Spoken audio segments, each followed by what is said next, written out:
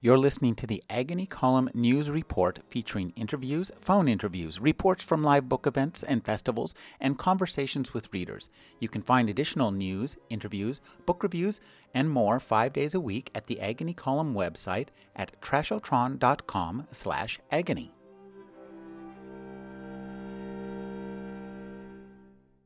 In a prose voice that is lively and entertaining, Pity the Billionaire, The Hard Time Swindle, and the Unlikely Comeback of the Right by Thomas Frank provides humorous but logical answers to unhappy questions. In this reading from the book, Frank contemplates the thinking behind the obscene salaries of top Wall Street executives. Anyone who knew anything about markets genuflected before the great god bonus, the pay-for-performance doctrine that was being triumphantly extended to every aspect of enterprise. Lavish incentives, the theory went, would coax superhuman labors from management and bring fantastic wealth to shareholders.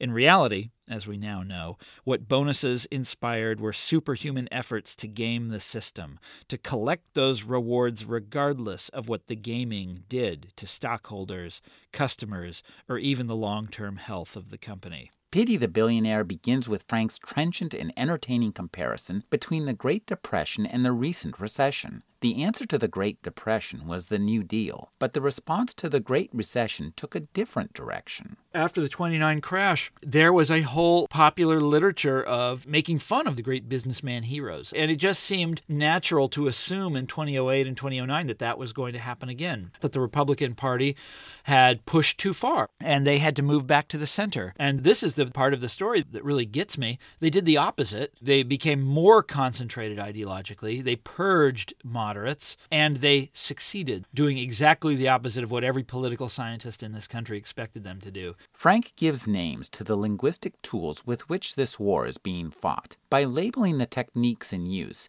he hopes to disarm them by describing them. One of the main weapons in this war of words is what Frank calls muddlement, mastered by one-time Fox commentator Glenn Beck. He takes fears that are very widespread, and I think fears that are totally rational, economic fears, and through the magic of muddlement, turns it into something else.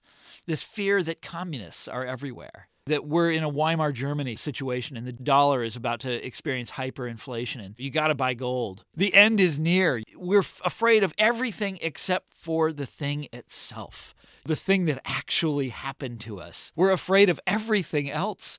The Kenyan president bringing his alien ideology, all of these crazy fears that are swirling around out there, and that's the muddlement. Another technique named by Frank is mimesis, that is the use of an opposition style of argument to make a counterfactual claim seem plausible. When he first saw the Tea Party protests, Frank thought they looked familiar. But the movement being copied was not, he realized, what he expected. They read left-wing books. They try to have left-wing style protests. They use left-wing phrases across the board. They are trying to mimic a hard times protest movement. Frank suggests that there is an apocalyptic narrative at work. These are guys that are alternately talking about the end of the world and trying to deliver the end of the world.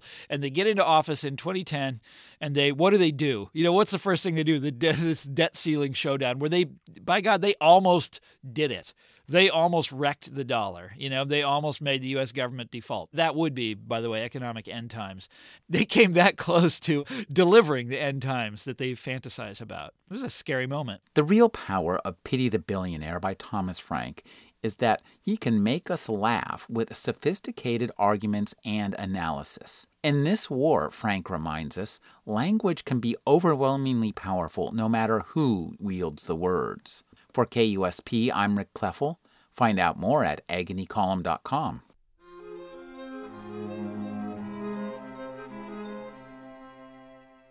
You're listening to the Agony Column News Report featuring interviews, phone interviews, reports from live book events and festivals, and conversations with readers. You can find additional news, interviews, book reviews, and more 5 days a week at the Agony Column website at trashotron.com/agony.